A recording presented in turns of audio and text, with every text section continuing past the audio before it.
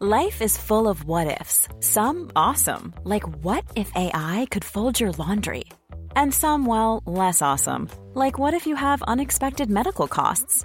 United Healthcare can help get you covered with Health Protector Guard fixed indemnity insurance plans. They supplement your primary plan to help you manage out-of-pocket costs. No deductibles, no enrollment periods, and especially no more what-ifs. Visit uh1.com to find the Health Protector Guard plan for you. There's never been a faster or easier way to start your weight loss journey than with PlushCare. PlushCare accepts most insurance plans and gives you online access to board-certified physicians who can prescribe FDA-approved weight loss medications like Wegovy and Zepbound for those who qualify. Take charge of your health and speak with a board-certified physician about a weight loss plan that's right for you. Get started today at plushcare.com/weight loss. That's plushcare.com/weight loss. plushcare.com/weight loss. Millions of people have lost weight with personalized plans from Noom. Like Evan, who can't stand salads and still lost 50 pounds. Salads generally for most people are the easy button, right? For me, that wasn't an option. I never really was a salad guy. That's just not who I am. But Noom worked for me. Get your personalized plan today at Noom.com. Real Noom user compensated to provide their story. In 4 weeks, the typical Noom user can expect to lose 1 to 2 pounds per week. Individual results may vary.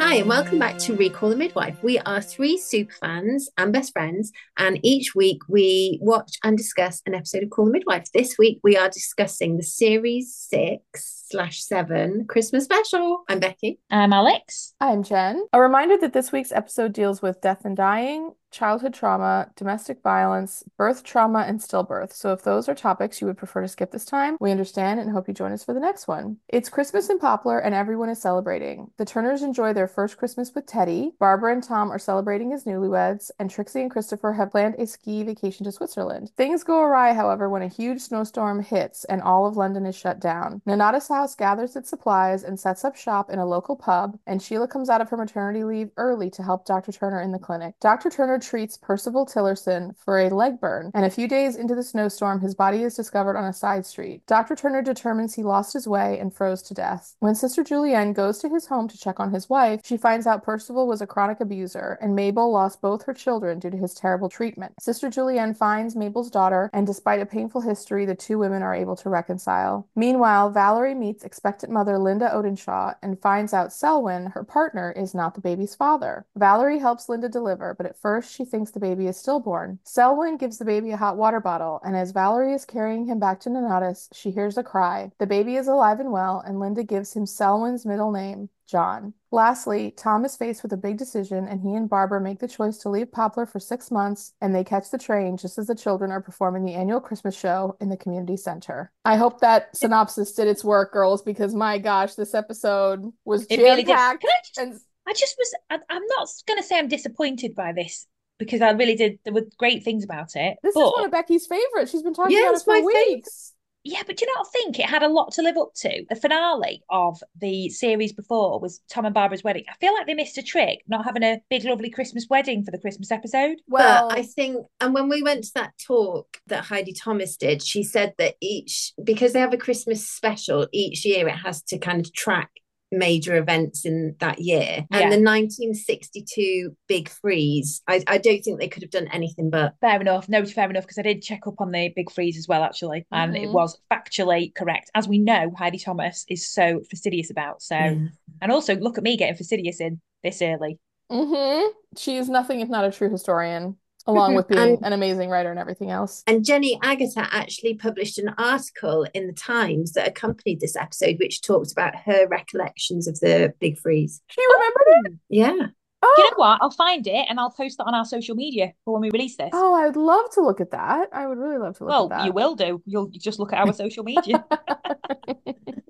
Oh, girls, I'll tell you what though, this episode was as heavy as they come, but I'm not kidding when I tell you that like I was watching it and I was absolutely lolling for the first 10 minutes. There were so many good lines and scenes in the first 10 minutes that it like really lifted me up. And then it like absolutely crashed me back down to earth as soon as I realized what happened to Mr. Tillerson and like what was going on with Mabel. But either way, just to say, the first few minutes were absolute bliss and I loved it and I would live in that world forever. Yeah, so the start of the episode is very much like, because Christmas is over quite quickly, and then we get the big freeze. Violet is fitting Valerie for her pantomime costume, and Violet says to Val, "You've certainly got the legs for Principal Boy."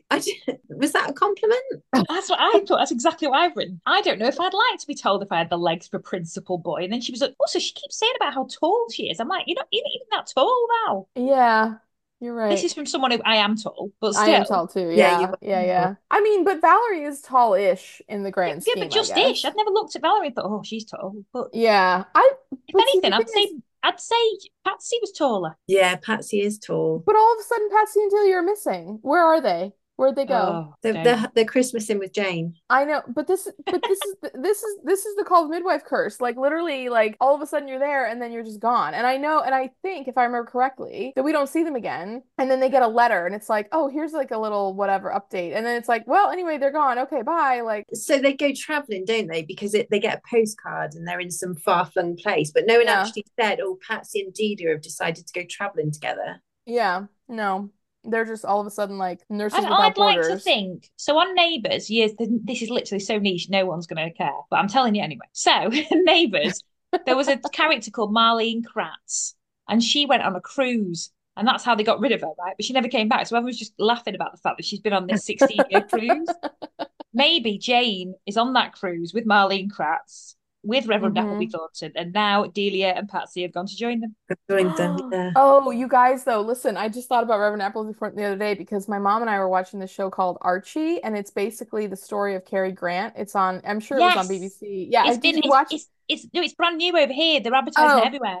Oh, okay. So they have it on BritBox that we have. So we watched that show. And it's really good. Like Jason Isaacs is I've got it on my list. Grant. Yeah, it's really good. I highly recommend. And this isn't really spoiling anything, but he has a crazy life story, like truly crazy life story. But the guy who plays Cary Grant's manager in that show is Reverend Appleby Thornton. And I hadn't seen him since he's so talented. A while. He's really good. And like he's amazing. He played one of the prime ministers on The Crown. I mean, he's been in 8 million things. He's like one of those character actors that's just so good and he's everywhere. But we were watching it and I was like, oh my gosh, Mom, it's Reverend Appleby Thornton. And AKA Rat from My Notes. I know. And I just was like, I love him. Like I want to go back to that episode and watch it again. Now, this is a very complicated episode to navigate around. So on that note, Becky, you can navigate. I don't even know where we're going to go first. I do want to talk about the fact that they took a photo as a group with a sign that said Christmas 1962. I know. And it's made me want to do this. I knew you'd want to do that when you saw that. I saw that as well. And I thought, I bet Becky wants to do that. I might do it this year. It's such a good idea, though. Like, everyone was in the photo. They all looked so good. It was really cute. Well, now we've got iPhones and stuff, though. You can see what years stuff was taken and what date. Do you know what I mean? Well, you'll get a photo from me on Christmas Day with a poster. Oh, I hope so. I really hope so. Let's start by talking about Trixie and Christopher because they're off skiing in Switzerland. Oh, okay. I have thoughts about this, girls. Have either of you heard the term Musquatch? Not from Call the Midwife. No, I didn't even hear. I don't even. Yeah, no, I didn't. No idea. I've heard it, but I couldn't. So the first time we heard it was when Avril had said that her hat was Musquatch. I think my grandma had a coat as well that was. Oh, we didn't know what animal it was, a small furry animal, but I suspect it was probably. Well, anyway, she's now got a Musquatch hat. Musquatch hat. Oh, okay. Only 2 times in history I've ever heard it be referenced. Both Call the Midwife. If Trixie had made it to Switzerland, she would have just been surely she would have been so out of place. I don't think she would have. No, they're skiing all the après posh skiers. Après ski. Because surely all of the outfits that she was taking was so impractical. But they were après ski. I don't think she was ever going to get on a slope. Like, I don't think she was going to put... Bex, a lot of people I know who are posh, who go skiing, don't go skiing. They just go drinking, après skiing. Yeah, I mean, I think like you eat like hot cheese and drink, and then at like 4:30 you're absolutely plotzed, and then you like go back up to your room or chalet or whatever like that. I mean, I don't. Yeah, the Oh, Pogs actually go skiing. but here's my question, girls. Okay, now this is a throwback to when Jenny, young Jenny, was going on a weekend away with Yes. Alec. And I was watching this episode and I was like, oh, okay, they're at the vacation. They're at their like first couples vacation stage. Like that's a very important relationship stage. And I was like, they're going to Switzerland. No one knows them in Switzerland. And nothing from Switzerland is going to come back to Poplar if it doesn't want to. So I was like, do we think that Trixie and Christopher are going to share a bedroom? No. I like the way we're both like, no, we don't have an explanation for you, but we both think no, resolutely. Well, No. see, I didn't necessarily think so either, but at the same time, I was like, huh. I found it weird it was actually accepted that she was going to go with him, like it wasn't this big scandal. I think actually that Right. would have been a big scandal. Well, they didn't even talk about it at all. And like Jenny literally had 45 minutes of her episode talking about sleeping arrangements on her vacation. And it was like, that was only like not even 10 years ago. It was like 5 years ago, maybe, or less. I mean, I don't know time-wise or whatever, but you know what I'm saying? It wasn't that long. My parents in 1968 or 1969, my mum came to stay with my dad for the holidays. They met at university in like the September or whatever. And then Yeah. she came to stay. And my grandparents were going to be away. They arranged for my dad's grandma to stay at the house as chaperone. To like supervise them. Yeah, and that was like 8 years after that. My point being, I just really can't see everyone being fine with Trixie Right. going off to Switzerland with a man, like a gentleman friend. Well, and I'll say this for Trixie. I mean, she makes a point, not in this part of it, but like years earlier, of being like, oh, men may think I'm a certain type of way, but like I'm really like a very proper, like traditional woman. Yeah. And so I don't know, I didn't think they were going to spend the night either, but at the same time, I'm like, I mean, it's just weird because it's hard to imagine thinking about going on a vacation or like a holiday or whatever, or some kind of a trip with your boyfriend, your real life boyfriend, and like being like, well, babe, book us 2 rooms, you know? Like it just like nowadays it's just not To be honest, with my husband's snoring but... problem, it sounds absolutely blissful. You're like, honey, we're booking 2 rooms. I want a chaste holiday with my spouse. I just think that Trixie is very proper. I think, and she's made that point that people think she's a certain way, but she's absolutely not. So yeah. I took it as she'd been going around saying they've booked 2 rooms to everyone. Yeah, I think Christopher is also like a very like proper, respectable guy. Like I feel like he might be able to be convinced, but I'm just saying like I think he would be like wanting to do whatever makes her comfortable and genuinely not assuming anything. So I mean, I don't think he's the kind of guy that would push at all. There's some context as well. We've just said that they're going to Switzerland, so it's obviously been Christmas. There's been this massive. We need to talk about Christmas actually. We'll talk about that in a second. But it's been this massive freezing cold spell that was just ridiculous. Really, really cold. Really, really snowy. So the flight was grounded. So they were supposed to go, but then couldn't. So he had to actually spend the night in Anata's house. Bless him. I know, which like really had me like. I was again. This is part of the lulls. Like I was lulling so hard. And did it remind you by all the alcohol they were trying to ply him with and things like that? Did it remind you of my mum? You too. When we go over to your house, no matter what time of day it is or what the occasion is, she's like, "Do you want a glass of wine? I'll get you a glass of wine. Here's a glass of wine." And you're like, "It's 11:30 in the morning." And you can have a choice of any sort of wine. Yeah. I know, and you've got loads. And then like before you're even done, she's like, "Top up." Honestly, do you remember that time we all went to a wedding and then the next day we were all travelling from Manchester Airport, so we all came to stay at mine, all the girls from uni. We were going on this massive holiday, like 10 of us, apart from our one friend who went on a honeymoon. Sorry. Anyway, we all went. She lost out, honestly. It was really a bummer that she had to be the one to get married. Yeah. So we all went on holiday to Spain. It was amazing, but we were all flying. And basically, my brother and my dad were taking us all in the morning. I do remember this. We were all pretty hungover from the wedding anyway. And we get there. And basically, my mum was just there. And Jen, you were absolutely off your face. You were so drunk.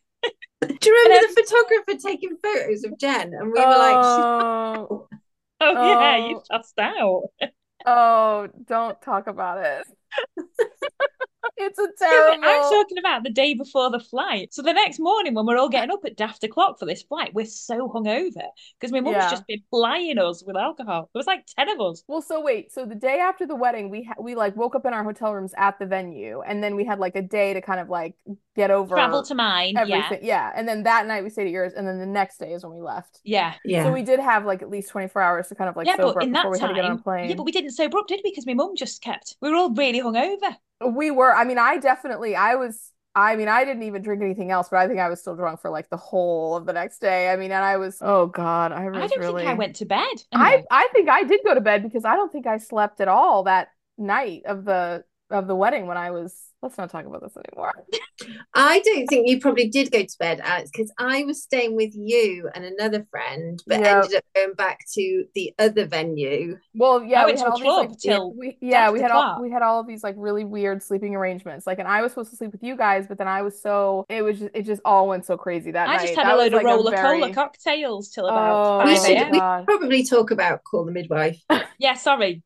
Anyway, I think given half the chance, Sister Julienne would have gone to Switzerland because Yeah. everybody is so enamored with Christopher. They all love know. him. I know. Sister I know. Julienne Sister is Monica Joan practically would like swooning, I calling him know. such a very personable young man. Yeah, Sister Monica Joan would be like pinching his butt. You know what I mean? Like she's a real guy. She's giving me real butt pinching energy, you know? well, Like it made me laugh because he obviously had to stay over, so they were playing parlor games. They kept calling them parlor games, which I loved. oh And my God, musical giving him loads of chairs. stuff. Yeah, but they were doing a mum on and giving him loads of drinks and loads of just making sure his every want and need Yeah. were all sorted. Nurse Crane went and sorted his bedroom out and said she'd even given him an Oh, electric gave him blanket. the electric. Yeah. I know. So anyway, in the morning afterwards, Trixie and Val are talking. They're freezing, and Val's like, "It's even frozen inside the window. It's even worse. Your flight's definitely not going to go this morning," kind of thing. Yeah. And so Trixie goes out to the toilet, and then she's like, "Christopher's seen me in my hair rollers." Comes back Well, in. he comes out in a pink night robe, a I pink loved his bathrobe. dressing gown. If It I were looked really Trixie, good on him, actually. Like, I don't know. It was kind of working for me. I liked it. if I were Trixie, I'd have slept in the fur coat. I know. Well, and I just loved how Valerie, Trixie, sees him. They both see each other, and he's just like, "Hi," like he doesn't care. Yeah. And then she's like, "Oh my God!" And she runs back in the bedroom, and she tells Valerie what happened, and Valerie's like, "Well, he's a medical professional. I hardly think he's gonna have a problem with seeing in your rollers." And she's just like, "Oh," Yeah, she's like, "You didn't think your hair looks like that naturally." yeah. That's what So she the- says. That's what she So says. the toilet is frozen. Why was Sister Winifred so Oh. insistent that he shouldn't look? I didn't think Spoiler, I because didn't she'd done something in it, hadn't she? No, You think? no. Yes. Wait, what? Yes, I think she'd done something in it and then was like horrified, didn't want anyone seeing. Oh. Can No, I just but say, spoiler for the end of this episode, and no one's taking my zero. My zero is going to be Sister Winifred. Just for that pure stupidity of the toilet moment. But carry see, on. the thing is, I thought it was something like that, like a classic reason why the toilet wasn't flushing. But then when she was banging on it, she was clearly like cracking ice. So you think she did something on top of ice? Yeah, I that didn't think she realize? realized. I think she didn't realize it was ice. Did something Oh on my it, God. and then's Well, really see- embarrassed. But see, I just was mortified on her behalf because then she cracks literally the whole toilet bowl in half. I know. Which I tell you, that would absolutely send me to the moon because then it's like, how are we ever going to get a toilet back? You know what I mean? Like, Nana's house already does not have a lot of money. Like, they would have to call somebody to get it fixed, and that's so much money. And how long is it going to take? Like, who's going to come out and do it in this weather? Well, Fred all of will that kind of sort stuff. it. Fred will sort it. Oh But yeah, lots well of he'll jimmy households- up a Kazi quite well or whatever. Well, Lots of households have a don't flush in the middle of the night because you'll wake the house policy. yeah. Really? Is that true? Have you never heard of that? No. To be honest, 'Cause I you- don't 'cause flush in the you'll middle of the wake- night. It's because I don't you'll- want to wake my daughter. Oh, I always flush in the middle of the night. Well, that is a lovely what a free and expressive I know. household you are. I know. Well, the thing is, I mean, I never thought about not. Oh well, I guess Yeah. I don't know. I'm sure people don't. I'm sure I'm not the norm or anything like that, but yeah. I'm still surprised that there's only one toilet indoors for the amount of people that live in Anata's It's house. shocking. It's Well, if you shocking. remember though, they got rid of that room that was full of urinals. They would have had toilets in there as well, wouldn't they? Yeah. The thing Yeah, is but though, Still, it's The a thing lot is- more to be sharing one toilet. But also they Well- put loads of people in one room when there's loads of other extra rooms they suddenly find. So do you know what I mean? I feel I like that's suppose just for for the the purpose storyline. of the story, yeah. Yeah. but they've got to have another toilet in there. Well, I guess they don't though, because then they all go to the outhouse. I mean, my thing that I thought was absolutely insane was when Valerie was like, "Can I please go first?" I'm absolutely bursting. I was like, "Valerie, how did you even make it this far?" Like literally when I wake up in the morning, the very first I can't get dressed before I go to the bathroom. Like I have to go to the bathroom right away. Like I'm just like, how did you manage that? Also, like, how did they well, I guess it's not. I guess I was like, how did they let the toilet freeze over in the first place? But I'm just at the same time, I'm like, I guess they had no idea because all of them underestimated the storm. Like, Oh yeah, it was terribly. apparently ridiculous, this big freeze. Yeah, yeah. Also, went on speaking this of big farm. freeze, Trixie refusing thermals. She was Yeah, offered I'm buff like- or navy blue, and she was like, "Thanks, but I think I've sacrificed enough." Well, you might sacrifice your toes if you carry on like that. Do you know what I mean? I know. I just think there's no, I mean, I love a thermal. I wear a thermal vest. I'm not ashamed to say it. And just to say, when you mean vest, you mean like a shirt, not like a vest that's like, you mean it's like a tank A top, long like we sleeve. a long Yeah. sleeve shirt, basically, Yeah. is what you're talking about. Oh, okay. Why, Yeah. what's a vest in America? Well, a vest in America is what you guys would call a waistcoat. Oh yeah, of course it is. Yeah, like if I was Bex, I would have said, "Oh, I love a thermal. I wear a thermal long sleeve shirt all the time." I wouldn't have said vest. Not Right, that it's, Cam, I mean, just one of those things. Oh, here's anything my else on? Oh, go question on. on the storm. When Phyllis has realized that there's no milk, I'm like, here's my question to you girls, because we're all tea drinkers. Would you drink your tea without milk? I do this sometimes because on a Monday morning, if I get into work early, there's no milk yet. And you'll So still have a cup of tea? I'll have a very weak tea. So I'll make half a cup and then I'll top it up with hot water. Oh, I would have to have it without milk because obviously there's no milk, but I would absolutely moan about it constantly. oh, And I just would. be an absolute nightmare to be around until we got milk. No, I can drink a weak tea, but my mum used to have tea with milk and sugar, Mhm. and then my granddad told her she wanted to I think she just wanted to stop taking sugar in her tea. So my granddad was like, for a week you need to have tea and lemon, Oh, black tea and lemon? black tea with a slice of lemon in it. So she Oh. drank that for a week, and then when she went back to her old tea, it was far too sweet. So she I can didn't have see that sugar in with it the after sugar. that. Now she has black tea and black coffee. Oh, Your mum's hard as nails. wow. Wow. Like She actually truly is. that's I love that's her. yeah, I know. That's the kind of personality that literally is what built both of our countries. Like I am not that kind of personality. I would just be like laying on the ground, just not doing You know anything, how I like am no about my productive. knee? I'm really Yeah. miserable constantly. That's how I'd be about no milk.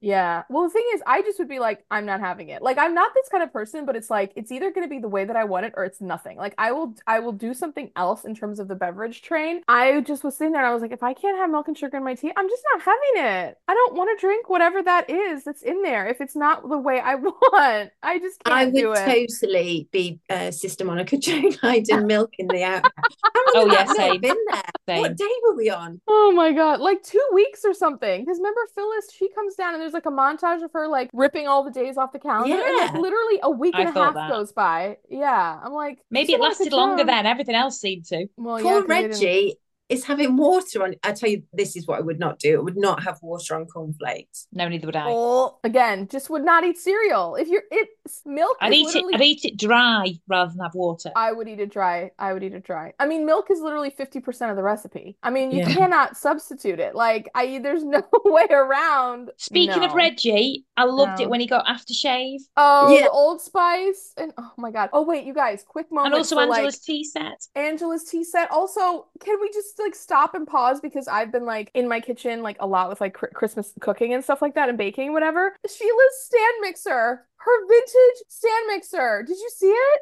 It Well, had the did you not paddle get my attachment. message? My mum still has that. She still has that one. It looks identical. Oh my God, Bex, I want a photo. I I'll want. See, send a when photo. you I sent want. that message, I was like, oh, right, that means absolutely nothing to me. Whereas you two are absolutely losing your mind over this. I'm like, oh, I don't know. I want to go around. Well, this is a continuation of my insane I want to time travel so I can go to the grocery store, comment from last week basically. But like I want to walk around Sheila's kitchen and just like open all the cupboards and like pull out all the appliances because she's like the modern housewife of her time. You know what I mean? Like that stand mixer, that's the primo stand mixer. Like it's got the head that goes up, it's got the bowl that like clicks into it and everything, the paddle, I will and then send you a photo, Jen. And Please she was do, please making do. Scotch pancakes. I had Scotch pancakes for my breakfast this morning. Now wait, tell us what Scotch pancakes are so we all know. Do you know, I researched this because I knew this was going to come up. Look at our crack investigation team. So a Scotch pancake, because then I was like, what? Why is Scotch pancake different? It's Yeah. basically a drop scone. Do you remember when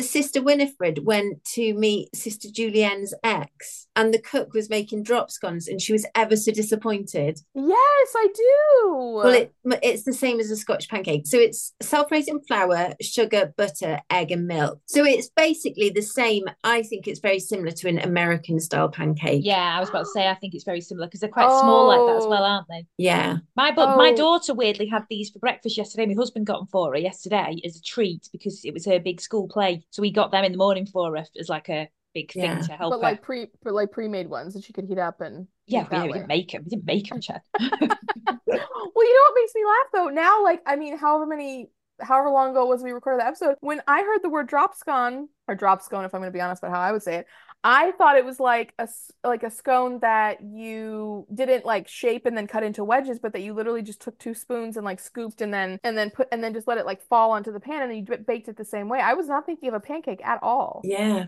That is so wild. See, for us, pancakes are pancakes. Like we just have kind of like our, I mean, it's American style. It's not like it's a universal pancake. It's like our way that we eat it. But if you, I mean, yeah, that would just be like a pancake for us. Wow. Yeah, and I did look up the recipe for an American style pancake, and it's basically the same thing. Yeah. That sounds, well, that makes a lot more sense because when you said drop scone, I was like, but she mixed it. It had like a batter. It wasn't like firm. Although, girls, I'll just tell you, speaking of pancakes, just a quick diversion here. I found a pancake recipe because I love a pancake, but I do not like pancakes when they're like flat and kind of lit, you know? I want like a really tall, fluffy, puffy pancake day. Well, see, I don't like British pancakes like how you do on pancake day. Like I'm not. Podcast is cancelled. It's cancelled. Get off. Sorry. I know I just. Sorry, hang on. Sorry, everyone. Jen, get off the call. Sorry, everyone. Recall the midwife is now just me and Bex. We had a nice run. I apologize. She's ruined it, everyone. I just want like a really thick pancake that's like really fluffy and like, you know, holds a lot of syrup and butter and like all that kind of stuff like that. And I found this really, really amazing recipe, but the batter is so thick, you can't pour it. It's like, it's thinner than a scone or a biscuit batter or like mixture, but it's thick. It's way, way, way thicker than a regular pancake. And so basically you do have to like take a spoon, like scoop it and then like plop it onto the pan and then it just kind of like melt. Anyway, long story short, they're amazing. Does it have egg in it? It does have an egg in it. Great. Well, Thanks Alex for that. doesn't want to know then. Sorry. Well, you can use egg replacer. You can use something else. No, Becky does really good ones. She used buttermilk. Anyway, we're well off the topic here. Oh yeah, we are. Speaking of Sheila, yeah. they didn't say the name of the baby in the last episode. They just said it was a boy. So we actually got the name reveal, which is Teddy. Baby Teddy though, with his legs hanging bare. Oh, baby Teddy. He was. Did you see him? There was one scene where Got she was modern walking by the heating in Christmas their household, tree. Bex. No, but there was one. Sheila looked cozy. Everybody else was frozen to the bone. Well, Sorry, I mean, she was wearing a heating blanket because that baby was on her the whole time. And the one that made me laugh was when he had the knit outfit and his whole body was just like this. It was like literally like a Mr. Potato Head shape because his whole body was just like teeny tiny. And then it just like had this, and then he just had this massive like 12-inch wide butt from his diaper. And I'm never going to get over these cloth diaper butted babies on this show. It's too cute. It's too cute. It is, to be fair. And he was sleeping low. I mean, that baby was baby Teddy. Oh my God, he's gorgeous. Also, do you guys still eat Brussels sprouts every year for Christmas? Because literally everybody was making Brussels sprouts. Yeah, that's what we're all going to be doing in a week's time. Well, I won't be because I don't have a traditional Christmas lunch. We have beef Wellington, but I went on my work's Christmas do and we had a traditional Christmas lunch, but it was nighttime. And we had, turkey with all the trimmings, which was sprouts. Brussels sprouts is always on Christmas dinner. Yeah. Is it pretty much the only time of year you eat Brussels sprouts, or do you eat it like I have them all year round? Oh, okay. No, it's the only time of year we eat them. And how do you prepare your Brussels sprouts? So times have changed. So a lot of people will do them like with bacon lardons. Oh yeah. Yeah. So you'll like boil them and then fry them off with some bacon and stuff and some butter. Do you know what we do, Jen? My husband buys them microwave packs and pings them in your microwave. That's sacrilege.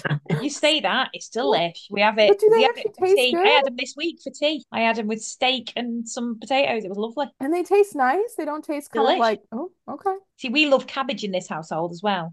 Oh. We like cruciferous vegetables. Oh, cruciferous is a very good word. Thank you. Wow. Between that and the word used at the beginning. Okay, girls, wait. Now I love a diversion, but we have really gone. All we've done is divert. Anyway, I know. Okay. No milkman.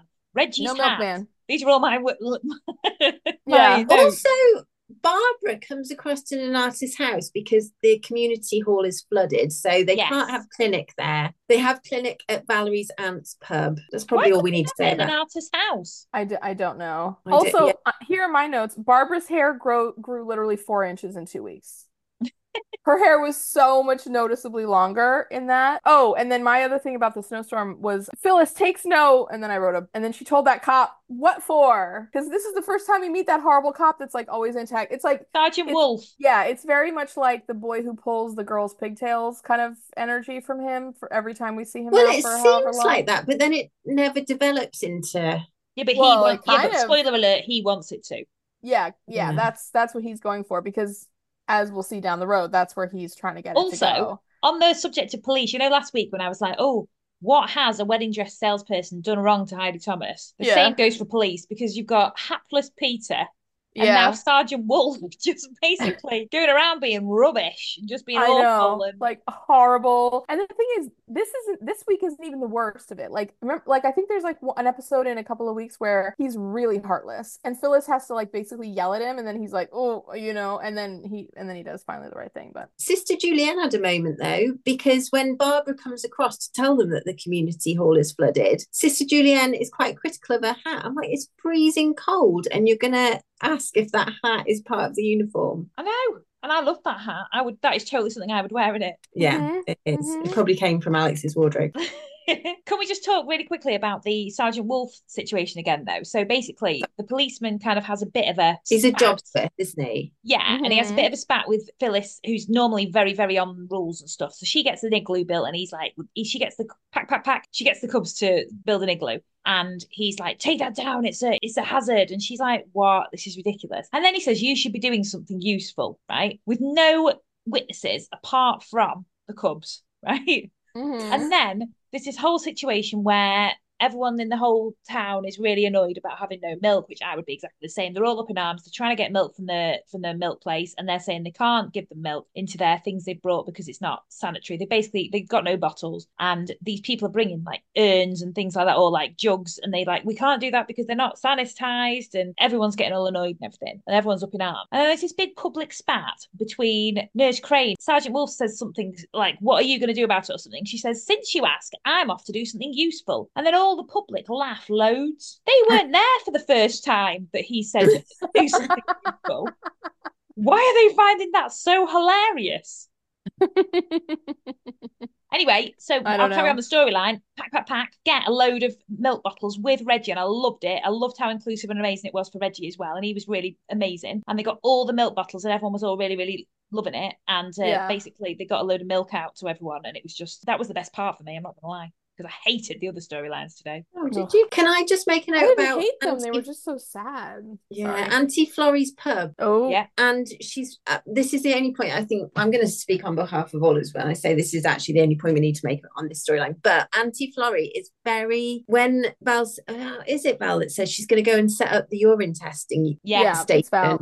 And Auntie Florrie is very about cleanliness. She won't be that. She's not that judgmental about what goes on her kitchen table, is she? Oh, spoiler alert! Yeah, you said exactly my point. I've got that written down as well. Yeah. Well, I didn't know if we were going to meet somebody else today either, but we didn't. We just met Auntie Florrie, so that's fine. Should we talk about the Tillisons? Ugh, I hated this storyline so much. Oh, it was just so sad. So, it was Jen, so I don't know sad. if this will mean anything to you, but do you recognise Mabel Tillison? Yes, but I don't know where from. I was like, I've seen this lady, but I couldn't place her. I definitely have. Well, she's really famous over here for being on EastEnders. She was Angie in EastEnders, Angie and Den, which were a very, very famous couple. On Christmas Day, 19 million people tuned in for him to tell her he wanted a divorce, because, that's what we like in Britain, really cheery storylines. She's also in real life married to Brian May from Queen, so I didn't know if that maybe... Oh my God, you're kidding! No. Oh, okay. That's awesome. Good for her. Yeah. So anyway, we first meet the Tillisons when Mr. Tillison Percy goes to Dr. Turner, and he has a burn on his leg, and he's so lovely and happy and jovial. And you think this is the nicest man, and he's so sweet, and he cares about his wife, and blah blah blah. And then when they find some kids find the body because his body's kind of been hidden in a snowdrift, you think, oh, this is so tragic. Uh-huh. Well, also, Dr. Turner was checking for a pulse. The man is under 2 feet of snow, and he's just like, wait, hold on, just gotta make sure here, Then he found his leg under the snow, to be fair, and identified it. That was good. Yeah. But then Sister Julian goes to Mabel's house. They have to, she looks in the peephole. Wait, did I jump ahead? Well, should we talk about Dr. Turner bringing Sheila? Oh yeah. You know what? Okay, just two moments here for Dr. Turner and Fred, because I love both of these men so much, but I'm sorry. Dr. Turner literally calls Sheila. He rants and raves. He complains the whole time. About the woman you put in charge. Yeah, exactly. That, by the way, you put in charge. That, by the way, he doesn't even remember the name of, which rude. Okay. And then she's like, oh, Patrick, well, we're going to have to do something about this. And he's like, oh, yeah, I know we will. But also, like, sorry. Like, I've literally just complained for 45 minutes to you now on the phone. And he's like, but he also shouts at her. He shouts at her and says, I've got enough to do, Sheila. Reminded me, put it in the drawer, Sheila. I've got enough to do, Sheila. Well, do you know what, mate? She's got a potty training baby, 14-year-old running around. She's just had her own baby that's breastfeeding all the time. Yeah, exactly. I know. And then he's like, oh, yeah, sorry. Knowing full well she's going to do something about it. Like, she's not just going to sit there and, like, let him just, like, suffer through or whatever. Well, that's why he's doing it. It's the classic, oh, I'm going to ring you and moan, but, oh, no, that's fine. I shouldn't have bothered you. But actually, I know like, that well, you should have thought about not bothering me, like, 10 minutes ago when you picked up the phone. You know what I mean? And then the other one he's done it to bother her. He's done it to bother her. And that's exactly the point. This scene will frustrate many, many women across the world. Yes. Because it frustrated me, because I was just like, I see that pattern. It's like, it's like, why are you calling me? What am I supposed to do about this? Like, do you want me to solve it? It's like, no, I don't want you to solve it. Then the other one was when Fred was mansplaining to Violet about why there was no milk. He's like, well, listen, Vi, milk comes from the country, and then they got to bring it into the thingy doos and blah, blah. And I was just like, Fred, you don't think Violet knows how milk works, okay? You don't have to tell her. It was so I love Fred, but it was so annoying. So we should probably say that Sheila, prompted by Dr. Turner's call, comes back to work. Yes. Sister Julienne has also stepped into the breach. I do have to ask, why was Sheila getting dressed in the lounge? Because they haven't got a set for their bedroom. That's exactly why. Because she gave birth in it the other week. Oh, yeah. Oh, that's right. I don't know. Maybe she's just maybe she's an exhibitionist and wants to give her neighbours a good show.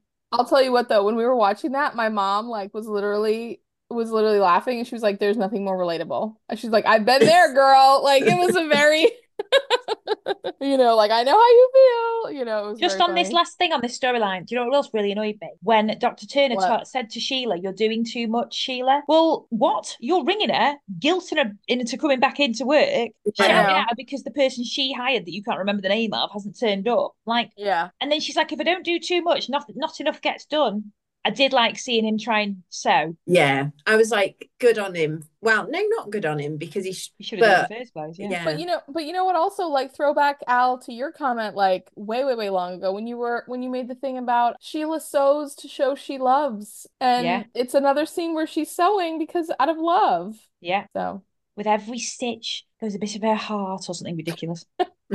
But Sister Julianne steps in. She gets her A to Z out, and she finds Mabel Tillotson so that she can break the news. Her neighbours don't even know she lives there, because they've never seen who lives there, because Percy keeps her under lock and key. Yeah. Mm-hmm. Well, she gets them to break in, doesn't she? Because she looks through the keyhole. No, it's letterbox. The letterbox. I was like, what do you call that? The letterbox. She looks through the letterbox and she sees that she's passed. Is she passed? One size fits all seemed like a good idea for clothes. Nice dress. It's a t-shirt. Until you tried it on. Same goes for your healthcare. That's why United Healthcare offers a variety of flexible, budget-friendly coverage for medical, vision, dental, and more. So whether you're between jobs, coming off a parent's plan, or even missed open enrollment, you can find the plan that fits you best. Find out more about United Healthcare coverage at uh1.com. That's uh1.com. Hiring for your small business? If you're not looking for professionals on LinkedIn, you're looking in the wrong place. That's like looking for your car keys in a fish tank. LinkedIn helps you hire professionals you can't find anywhere else, even those who aren't actively searching for a new job but might be open to the perfect role. In a given month, over 70% of LinkedIn users don't even visit other leading job sites. So start looking in the right place. With LinkedIn, you can hire professionals like a professional. Post your free job on linkedin.com/people today. Out on the sofa, she's unconscious. She's unconscious on the sofa. Yeah, and we're all thinking like, oh no, this woman is going to be so bereaved and like she's passed out and it's so terrible, blah blah blah. Well, come to find out, no, I loved it when she just turned the photo upside down.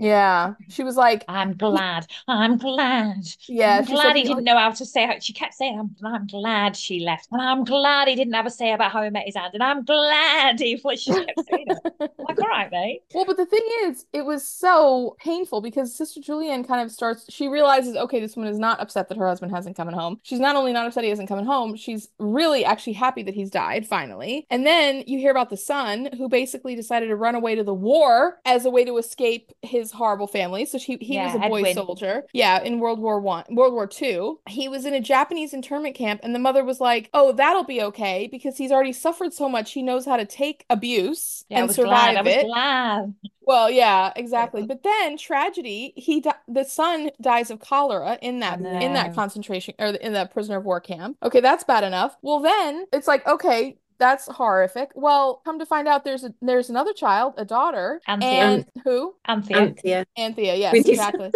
I was like, wait, what? I forgot her name. I apologize. But then and Sister Julian is like, oh, she's so beautiful. And she's like, I know. That was the problem because my horrible, disgusting husband did horrible things to this young woman, which I don't even want to say what he did, but just his own daughter. Yeah, just imagine. We're hearing this on Christmas Day. Do you know what I mean? Like, obviously, this is because all the Christmas Day episodes are aired on Christmas Day in the UK. Also, by the way, Jen, it's aired on Christmas Day in the US this year as well. Yeah. Anyway, but it's just so dark for Christmas Day, finding out about this incest storyline. Yeah, and not just that. Well, do you know what annoyed me? So Mabel Tillerson tells Julianne, she's very real oversharer, but she tells her all this within like the first 5 minutes of the video. But I think she would open up to her because she's a nun. Well, also now he's died. There's no consequences, is there? Well, yeah, it's the first time she can really talk to somebody in probably like 50 years or whatever. Yeah, but she still lied. She said that Angela ran away, and I was glad, right? So Isn't it called Anthea? Anthea, yeah. You said it. It's called her Angela.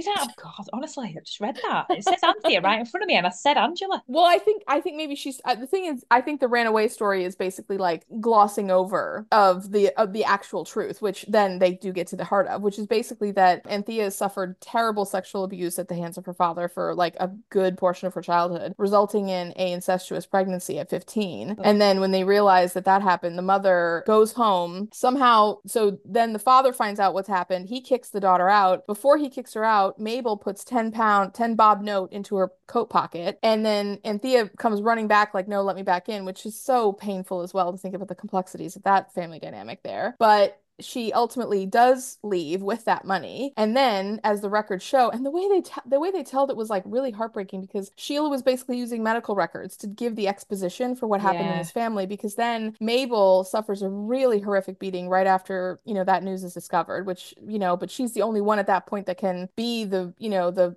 one to get the abuse because there's nobody else in the household. So then she suffers with Percival for the next God knows how many years. And then Sister Julianne, sorry, now I'm just telling the whole thing. But anyway, Sister Julianne then finds Anthea, and it turns out that she is like a married mother of 3 with a 4th one on the way, but she's also fostered like 30 children in her life. Well, yeah, she's saying she never wanted to close a door in anyone's face. She always wanted to keep doors open. That's why she did it. And she's never raised a hand to any child. She's only ever raised her voice. Yeah. Which was another huge. When she says that nobody opened the door to her, I don't think Mabel would have had a choice. Her mother wouldn't have been able to let her back in because she would have been under Percy's control. I'm not saying she did. I'm not saying she was. Well, she kept saying she was glad about stuff. I'm not saying, but I just thought it was a bit strange how she did lie to Sister Julianne, because she said, oh, did my mother tell you to run away? And she was like, yeah. And she was like, well, I didn't run away. I was kicked out. And I'm like, oh, why did she lie when actually... Maybe it's to make herself feel a bit better or look a bit better in that story. I don't know. I think it but is, also, honestly.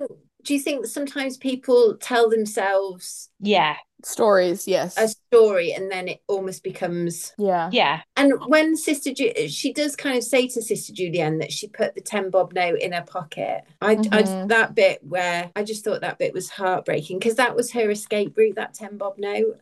Yeah, but she didn't use it. But I think she gave it to her. That's what I'm saying. Yeah, for her daughter. Yeah, no, that's what I'm saying. Yeah, she's like, I gave her the option that I was never brave enough to take myself. Yeah. which was so deeply sad. I mean, just the whole way that they told the story was, I mean, it was, yeah, heartbreaking and really painfully sad, but like at the same time, like beautifully done, because the scene where Sister Julian goes to Anthea's house after she's learned the real truth of it all and she's, you know, gone with Mabel to the funeral and all of that kind of stuff. She says, you know, would you like to meet her? There's this like dinner we're having for the seniors and a Christmas show and everything. And she says, no, I can't do it. Like it's drug up like all these really painful memories. And like, she's like, I want to enjoy my last baby. You know, like I couldn't enjoy my first. And she's like, I can't see her. And she says, you know, she says the thing about, you know, like something about closed doors, you know, like I don't want to close the door in anyone's face. And then Sister Julian says, I know that's that I respect your decision because that's how we operate as well. And then you realize that, you know, for Sister Julian, it's like, I have to keep my door open for Mabel because she still deserves like, you know, care and attention just like anyone else. And like, you know, just because she's gone through this and just because she's made her mistakes in her life and has been, you know, victimized or anything, we can't, you know, keep her apart, basically, you know. And it was just, and then do you guys want to say what happened? Yeah, so Mabel does go to the lunch and she sat ready to watch the pantomime. And then Anthea comes and she brings a new baby and she brings her husband and her children. A bunch of her And I foster just children. thought that scene was so lovely because the fact that Mabel just had no words when she saw her. I don't know, it was so well done. I'm going to just rain on everyone's parade here. I hated it. I hated it. Why? I hated it. I felt like, I don't know if I was in a mood when watching it, but I still didn't like it. I didn't like how Sister Julianne was so meddling. This poor not Angela, why have I just called her Angela again? Anthea has gone through this horrific traumatic time. And yes, Mabel's been through a traumatic time as well, but Anthea's had horrific time. She's pregnant again. She's about to have a fourth. She's like, I don't want this. I don't want this. And Julianne just kept visiting her. And I just thought it was so meddling. And I was just like, go away. Just leave her alone. It really annoyed me. And Sister Julianne could never do wrong ever to me normally. But I just did not like it. I just thought, just leave her alone. She's asked you not to, and she still carried on, and it just annoyed me. I don't think it was just a very difficult. It didn't sit right with me. A horrible storyline, and I think I just kept thinking about the fact that it's Christmas Day, and I would have been annoyed watching it live. Well, listen, I didn't have the same feeling, but I respect your opinion for sure. 100%. But I think ultimately, a lot of feelings have been buried by Anthea, and I think Sister Julianne was right because it helped her to process it. I just still don't know if anything could be. I don't know. I've never been through a situation like that, and maybe I'm being too harsh on Mabel. But I just think you've got to remember, Mabel. Well, here's how I look at it, okay? Because I actually thought about this like after I was like sobbing my eyes Mabel out. If I was Anthea, even if I could get that he was very coercive, controlling and all this, and it wasn't like now where the women could leave easier and everything like that. I get that, but even then, I just thought it was quite rich of Sister Julianne to try and get her to forgive her now, just because he's died. Like, there's still a hell of a lot that's happened that would be so traumatic for Anthea. And I just think it was quite glib of Sister Julianne. And I never, ever think Sister Julianne is a meddler. And this did annoy me. Well, I'll say two things about it. First off, I mean, because you've said this to me about certain storylines that I have kind of a similar reaction to. You're like, look, at the end of the day, it's still a Sunday night. It's still a Christmas episode. Like, people do want, you know, reconciliation. They want something like uplifting. And like, if you're going to have a hard storyline, it's a way to. Well, listen, I've had this reaction about other storylines, and you're like, yeah, I know, but remember, I'm joking. You know, I'm very wise, Jen. You are, and I'm using your own logic against you, which I know was something you love to have happen. But the other thing too is like, one thing I thought about the storyline after, as again I was like still sobbing, was that what I appreciated was that a lot of times in a story of abuse, the abuser, the victimizer, has a very significant role, and they're kind of a centerpiece of it, you know, because it's like, you know, it's in many ways like their story, you know. The thing that I feel like they did very thoughtfully in this is that they really kind of dispensed with Percival pretty quickly, and though the aftermath of his actions was omnipresent when you were talking with these two women, it was still about the journey that they had to go on and what they were going to do and how the choices that they were going to make as they stepped forward. And I didn't see, I mean, Sister Julian kept on going back to Anthea for sure, but at the same time, I didn't see her like pushing and I didn't feel it was pushing. Or meddling. I felt that, you know, she was kind of asking to come in and discuss, and then Anthea was giving her that permission. And even when Anthea objected, she was like, okay, I understand, I'm just giving you this option, you know? Yeah. And then they let the ladies figure it out themselves, and it was about their ability to kind of go forward and, you know, begin like taking a very, very first tentative step towards some kind of understanding, compassionate reconciliation, something like that, maybe. But I didn't see like, oh, all of a sudden this history is like forgiven and it's washed away and like everything's fine. So that's a little bit of context from me. But I think I agree agree with you. I think she was giving Anthea the choice. Mm-hmm. And also Mabel and Anthea were both victims of Percy. Very much. Definitely. And I'm yeah. not saying Mabel wasn't, but at the same time, I feel like Anthea was more. Oh, absolutely. Well, she was more for sure, but I just again, I mean, I think I would only say that I don't think quantifying abuse in terms of like who suffered more, who's like more to blame or whatever. I mean, the thing I would lay at Mabel's feet is that because she was an adult and because she was a parent, that there was something different about her dynamic there. I think that's what I think. I think that's why I'm a bit. She should have been more protective as a mother, and I get why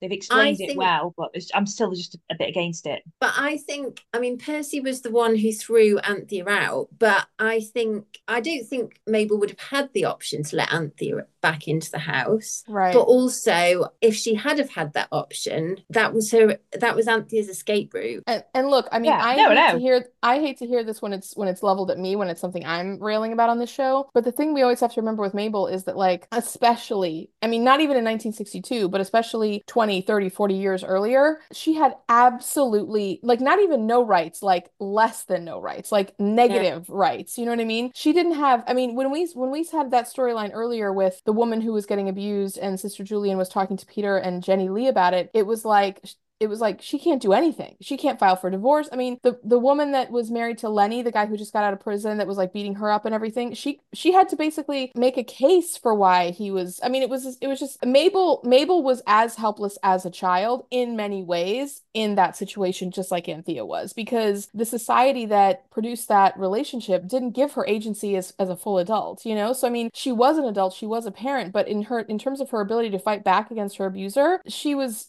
really, I mean, I know, but we're not going to agree on this. I just can't. And it's okay if we don't. It's okay if we don't. He wasn't protecting a child from rape. I don't think it's easy now for women to walk away from that situation, but also you've got that added layer of complexity that Mabel wouldn't even be able to open a bank account. She wouldn't be able to have a mortgage without a male countersign. Like, she just wouldn't have had the logistics of being able to start a new life. I mean, I'll say this. I think the fact that we're all having such powerful feelings about it and that we feel differently about it shows what a complicated issue it is, and that it's a really tough one. And I mean, the fact they put this in the show just continually is like so wild to me, because I know that's what it's about. Day. What a dark, depressing story on Christmas Day. But they're never light stories, are they? On a Sunday. Remember Mrs. Jenkins? Tom and Barbara, just a lovely wedding.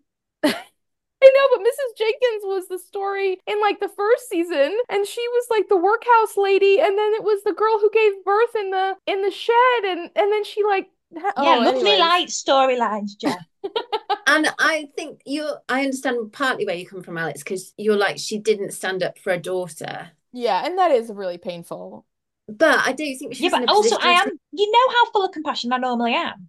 And I am. I was the only one who liked Marnie, who was like compassionate about it. But I just, honestly, there's something about this storyline that just didn't sit well with me. It just didn't. Yeah, that's okay. That truly is okay, obviously. I will say Anthea's husband seemed lovely, though. Oh, Mr. Sweeting? Yeah. Oh, I know. I love him too. And I'm not making light of this whole storyline, but can we just all say Anthea? Anthea? That's you said it. You say it. How do you say it? Bex? How do you say it? Anthea. Jen, you say it how? Anthea? Yeah, Anthea. I just think that's cool. Anyway, is that how they say it in America more? Anthea. Yeah, I don't think I would say Anthea. Yeah, I think I'd have it as like almost 2 syllables. That's probably how I'd say it, yeah. Speaking of weird names, should we go on to Selwyn and Linda? Yes. Selwyn, I mean. Now, actually, this storyline was, in comparison, a lot more uplifting, even though it had its very dark moments, too, where all of us were sobbing into our pillows, or was that just me? Oh, my word. Well, Linda, she's really quite an oversharer on a first checkup with Val. She's just like, he's not the father of my baby. I don't really like him. In fact, I hate him. She's like my neighbour. I'm not a fan of an oversharer.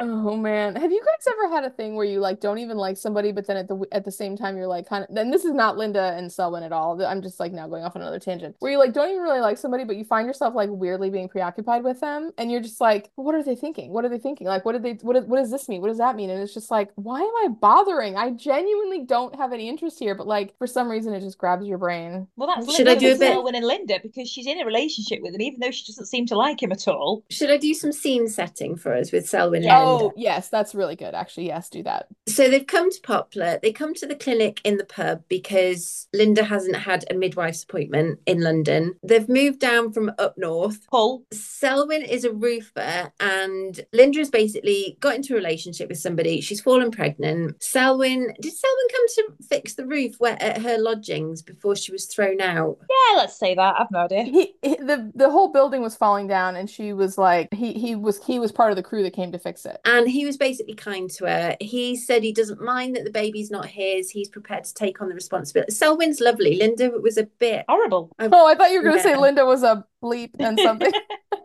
That's Selwyn was say, absolutely top notch. Selwyn was top his name. Selwyn was top lovely. Notch. Oh, he was amazing. They're living in a caravan. I'm surprised they didn't freeze to death. I know.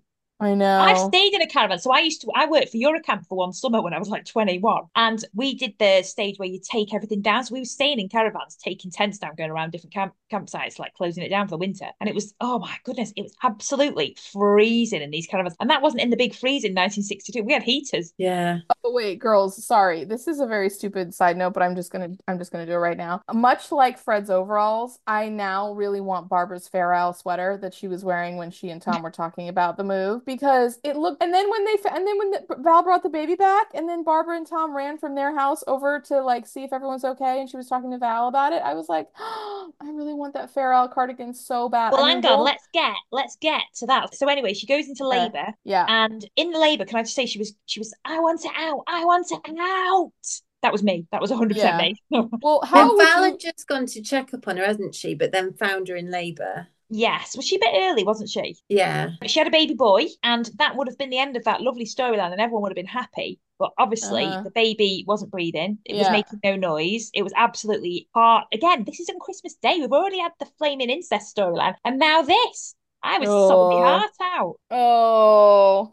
I did love horrific. Well, Val was trying to revive him. It was just horrific. I'm just talking about a lovely scene. I loved the scene where Trixie came out because Val hadn't come back. Oh, and she was worried. Threw the bike down. Yeah. That would have been me.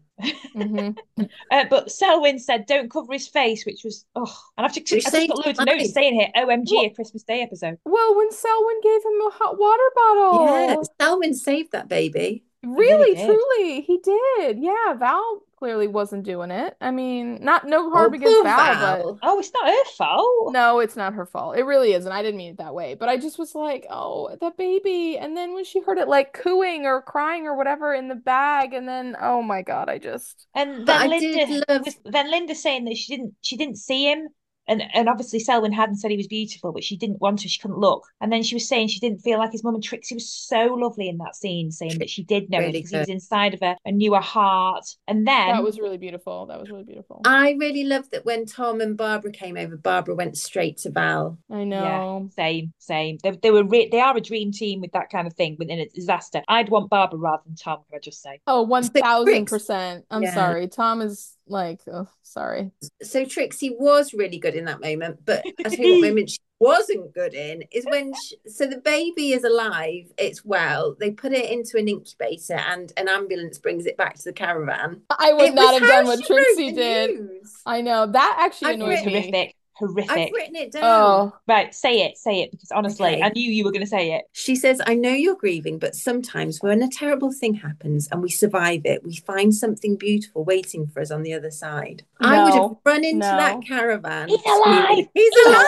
I know. I literally would have been like, oh, just like totally uncouth. Totally. This is, to me, that line was like somebody who has created a narrative device, like, you know, they have this baby, then, you know, and then they're like, okay, but we need a bridge between them being grief-stricken about a dead baby and then them hearing that the baby is alive. It was honestly like a riddle. sometimes. Like, oh, I know, but that's what I'm saying. It's like someone was like, how do I get from here to here? And they just didn't know. And then they thought of this, or someone suggested, who knows what. This part came and they were like, is that really right? And then it was like, well, it's time to shoot the scene. So here you go. Here's the script. And like, I was just like, no, this is just too weird. Like, it just, also, why wasn't it Val? I mean, Val delivered the baby. Val was one that was with them. Why didn't she was there too. It wasn't like she didn't travel in the ambulance. Like, she should have gone in and been like, Linda, Selwyn, like, the we most thought the baby miraculous was thing, dead, but it wasn't. like, But the most no, miraculous instead, thing let's solve the happened. riddle Like, from Trixie. it was just weird. It was just Also, weird. I'm sorry. Trixie talked about them surviving it. They're only like half an hour into. To be fair, it's the worst traumatic thing that would ever have happened to them, Oh obviously. yeah. I mean, but I was just like, oh, you guys, you know. I mean, I just really felt for Linda because I mean, you could tell she was so conflicted about every single part of that situation leading up to it, and not to say that she wasn't like looking forward to having the baby, but at the same time you were like, this is a woman who's deeply, well, I said it before, like conflicted, I felt. And so then when that happened and the baby wasn't making it, then it seemed like she just felt incredibly guilty is what I got. And then she realized kind of what she had and what she, like, you know, was losing at the time before she knew that the baby was okay. And then I mean, to me, the scene that was actually really nice, and I was like so grateful we got there, even though it was really painful to do it, was when they were finally in the hospital. And then she turned to Selwyn and she said, I really want to name him after you. And she said, Selwyn's a bit awkward. Do you have a middle name? And he was like, yeah. Selwyn. I'm not calling that. What's your middle name? Yeah. That's Selwyn. But Selwyn was, oh my God, Selwyn was truly a hero. Like, honestly, one of the best men of the show. I'm just going to say it. He was great. Yeah. A+++. Also, another thing I liked in this whole thing was when Val said she didn't believe in God to Sister Monica Joan, and it just made me absolutely laugh. I was just like, oh, it was awkward. Oh, see, I actually really thought that was a beautiful scene because same, but it's just the way she said it to Sister Monica Joan. She's like, I don't believe in God, okay? Leave me alone. Yeah. The thing that made me cry, and I was already crying, who am I kidding? But I wrote this line down because this I thought was so beautiful. So, and this I thought was a really, really great scene because, okay, you have somebody who doesn't have a faith life and someone who has a very, very strong faith life, but it's like there's still a way to meet in the middle. And that to me was just what I thought the scene embodied. But the line from Sister Monica Joan that I love where she said, the hands of the Almighty are so often to be found at the end of our own arms. Yeah. And I will tell you, like, whatever you believe or don't believe is like truly your business. And like, you know, that is absolutely no one else's to say or judge or whatever like that. But I just thought that was just such a beautiful way of saying it. Like, whatever Valerie believes, like what she does has like power and importance and value. And I just thought it was great. I just loved it. I wrote it down as well. I really loved it. And it was a brilliant scene, to be fair. And also it was the scene where she had the secreted milk as well, which made me laugh.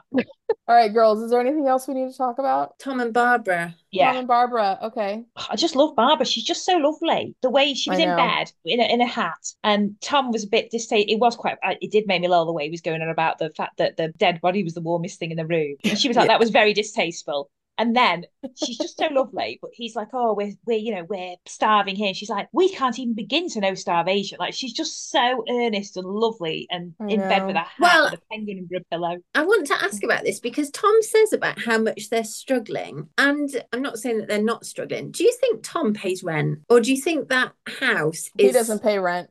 Preachers don't pay rent. No. So he lives there free. So those two are living in a flat house that they don't pay rent for. And then I know that with inequality in pay, Barbara won't be paid a lot, but Tom's got an income. Barbara's got a full-time... Not a lot. And he's paid, bearing in mind, he's feeding the homeless people every night. Yeah, right. Barbara's got a full-time wage. Yeah. I just think they're not paying rent. Shut up, Tom. Well, to be fair, that's what Barbara kind of says, though. She's like, I've got a penguin here, shut it. Yeah. I mean, the thing is, Tom probably only gets like a very small stipend, I would imagine, for, you know, his work, because he does get so much of it paid for, like that's kind of built in. But at the same time, like, they're both fine. Neither one of them is going hungry. I mean, Barbara had that cute hat on. She was wearing that Farrell sweater. Where do you think that Farrell sweater came from? You know what I mean? Like, somebody had to buy that. She bought that, you know? Like, she bought her own engagement ring, for God's sakes. Like, they're fine. He just needs to, like, chill with that. I think he was looking for reasons not to go to Bristol and not to, like, figure out the next step. And he just, I don't know, he was kind of complaining. The best thing Tom did was when he finally decided he was going to stop being a sad sack and do the play. And then when he went in and he saw the hand within a hand within a hand, which to me was like, I was getting very like love is love is love is love vibes from that. But then he was like, it was such a beautiful vision of love. And I was like, okay, Tom. I mean, it was, honestly, he was right about that. But then finally, and then he was like, yeah, I think we should go to Birmingham. Yeah. Birmingham. Yeah, and Barbara was like, yeah, great. That's what I thought we should do all along. So like I can like literally come back to my job anytime. And he's like, oh, okay, yeah, then I guess we will go. And she's like, Oh, when they well, no, left, though, I was like you really finally got sad. there. I was It sad. was. Oh, I liked Phyllis's advice to just pester and pester and pester. Yeah. That's what I do. My husband will tell you that. well, you know what I thought was so sweet? Because we had a listener say this some time ago. We haven't talked about it in a minute, but I really loved how the song that they sang in the show, "Say Goodbye for the Summer," darling, Yeah, like that. Seal with It a was Kiss. just such a beautiful song. Yeah, Sealed with a Kiss. Do you know who covered that, Jen? Who? Jason Donovan from Neighbours. Anyway, Of course he did. Of course he did. But it there's was just two the things we perfect need to song. talk Like, about. There's two what? more things we need to talk about. We need to talk about the TV. Oh, they got the Siemens Mission TV get back. everything. I Oh, good know. on them. But I'm glad that the Siemens Mission then notified the people who donated in the first place. So whoever's running that Siemens Mission, good on them. Well done. Yeah. The other thing I want to shout out about is the Christmas Radio Times, a tradition that we still do to this day in this household. We get the pen and we go through it. My daughter does it with us. Love it. Yeah. What is it? Is it a I've crossword got puzzle? to do it. No, What it's is the it? TV listings, TV and radio listings in a What does magazine. that mean? Oh, just special for Christmas Day. Yeah, well, no, just for the whole few So weeks. it's an old-fashioned TV weekly magazine, Oh, okay. which We only ever obviously buy it at Christmas. You now guys you love get. an old-fashioned Christmas or anything tradition. Yeah. Well, now you just get the guide on the TV, but it's not the same because you can't plan out your days as well. No, we get gold pens and black pens and silver pens. Awesome. They're really cool. Yeah. Shall we do heroes and zeros, ladies? Yes, let's do it. We already know who your zero is going to be, Al. Well, shall I go first then? Yeah, you go first. My zero is Sister Brenna from the toilet. What an absolute moron banging at porcelain and then basically breaking the whole toilet, the rest of the house. Like, And frozen porcelain, which is even more brittle. By the way. Honestly, I was just shouting at the telly, you moron. I wasn't, but in my head I was. Yeah. And my hero is going to be, do you know, I've not actually thought about this. How bad's that? I've just been there having a go at you and this and not thinking about it. My hero is definitely not Julianne. It's going to be Barbara because she was amazing in A Crisis. And I just think she's absolutely fantastic. And she went straight to Val for moral and emotional support. And she's just so good at knowing exactly what to say. She was really good with Tom. She was really lovely with everyone else. I just think she's absolutely fantastic and she'll be really sorely missed and I love her. Yeah. Do you want to go, Jen, or should I? I'll go. So my zero is going to be Dr. Turner. Come on, can you just give your wife a break? You love her so much, but like at the same time, you're just sometimes like he just is so oblivious and he's very like, oh, here's the other one that really annoyed me when in that scene where he was like, Sheila, you don't have to make us pancakes. You can just make us toast and jam. Like, like instead of making a hard breakfast, just make us a slightly easier breakfast. It's like you're doing too much, Sheila. Yeah, like why don't you get up and put something in the toaster for once in your life? You know what I mean? Like you have a medical degree, Put it in the toaster, Sheila. You have a medical degree, but you literally can't figure out how to depress a button on a simple machine so that you can eat a breakfast. Like, oh my God. Like I love Dr. Turner, but gee whiz. And like, by the way, honorable mention zero for my normal, like absolute fave, Fred, who literally mansplained to Violet, like I said earlier. Like, just come on, my dude. But I did love Fred's makeup at the end when he was in the show. So he kind of redeemed himself there. All right. Hero. Selwyn was my hero. He's just the sweetest man. Like he saw this lonely, sad lady and he smiled at her and was just so kind. And then like a love grew from that. And then he wanted to like take on her baby that wasn't even his baby, which is, I mean, it's just a level of generosity and everything. And then just like his just like small and simple acts of kindness, like just giving that little baby the water bottle, you know what I mean? Like telling it not to, like telling Valerie, like, don't cover his face, like just, like putting his hand over her hand and the baby's hand when they were in the hospital. Everything he did was just so flippin' beautiful and like so sweet. And if only there were more Selwyns in this world. Amen to that. My zero is going to be Percival. That's a good one. Yeah, that's a very good one. I think I've wasted my zero, but carry on. Well, yeah, I can't believe I blasted Dr. Turner for not making toast when that man was on the screen. Sorry. I blasted Winifred about a toilet. Carry on. I don't think I need to say more. And then my hero, even though we know nothing about him, he just seemed lovely in the 5-second scene that we saw him in, is Anthea's husband. Yeah. Oh, Mr. Sweeting.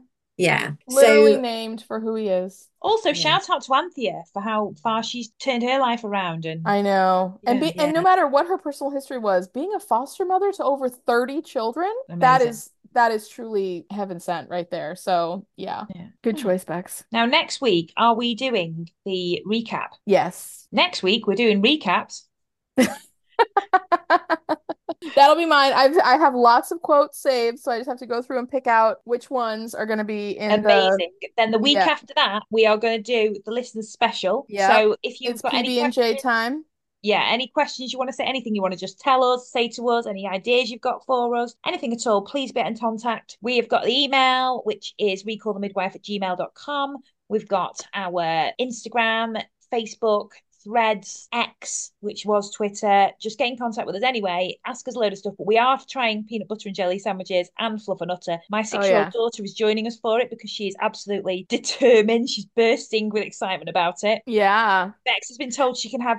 It's been confirmed to me I have toasted bread. I'm not going to do it though. I'm going to do it properly traditional because I'm not a shirker like you. So I just think it'll be very, very cloying. Yeah, I do, but that's the point. We need to try it, don't we? Maybe you should try too. I'll do both. I'm going to get a Warburton's toasty loaf. Yeah. There you go. That's the way to do it. That's the way to do it. So, yes, please listen next week. And we hope you enjoyed it and subscribe and like and don't leave us awful things. Just leave us. But also, by the way, we should say Merry Christmas. Merry Christmas, because this episode is going to air on Christmas Eve, isn't that right? Yes, it is. So Merry Christmas, everyone. Yeah. And if you're listening to this in June, bit weird. But if you're listening to this when it actually comes out, Merry Christmas. Or if you're listening to it in a Christmas of years in the future that hasn't even happened yet, but it just happens to coincide with the Christmas listing time, then that's wonderful as well. And we really hope your Christmas is a lot happier than the Percivals and Selwyn and Linda's. So theirs actually did turn out lovely and happy in the end, though. Yeah, Selwyn and Linda. We hope that our listeners have a Barbara and Tom or a Nuns of Nonnatus House or a Dr. Turner and Sheila type of a Christmas. But a lot warmer. And I do have to say, Christmas is quite overrated at times. So shout out to anyone who's not loving it. Well, yeah, if the holidays aren't good for you, then that's... Hang on, then they will be loving it, Bex, because they're listening to us. So yeah, they hello, what better way to spend your time? Exactly. On that note, thank you so much for listening, and we shall see you next week. See you next time. Bye.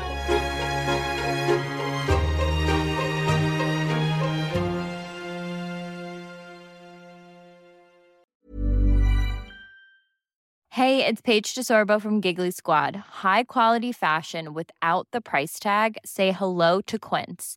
I'm snagging high-end essentials like cozy cashmere sweaters, sleek leather jackets, fine jewelry, and so much more. With Quince being 50 to 80% less than similar brands. And they partner with factories that prioritize safe, ethical, and responsible manufacturing. I love that. Luxury quality within reach. Go to quince.com/style to get free shipping and 365-day returns on your next order. Quince.com/style.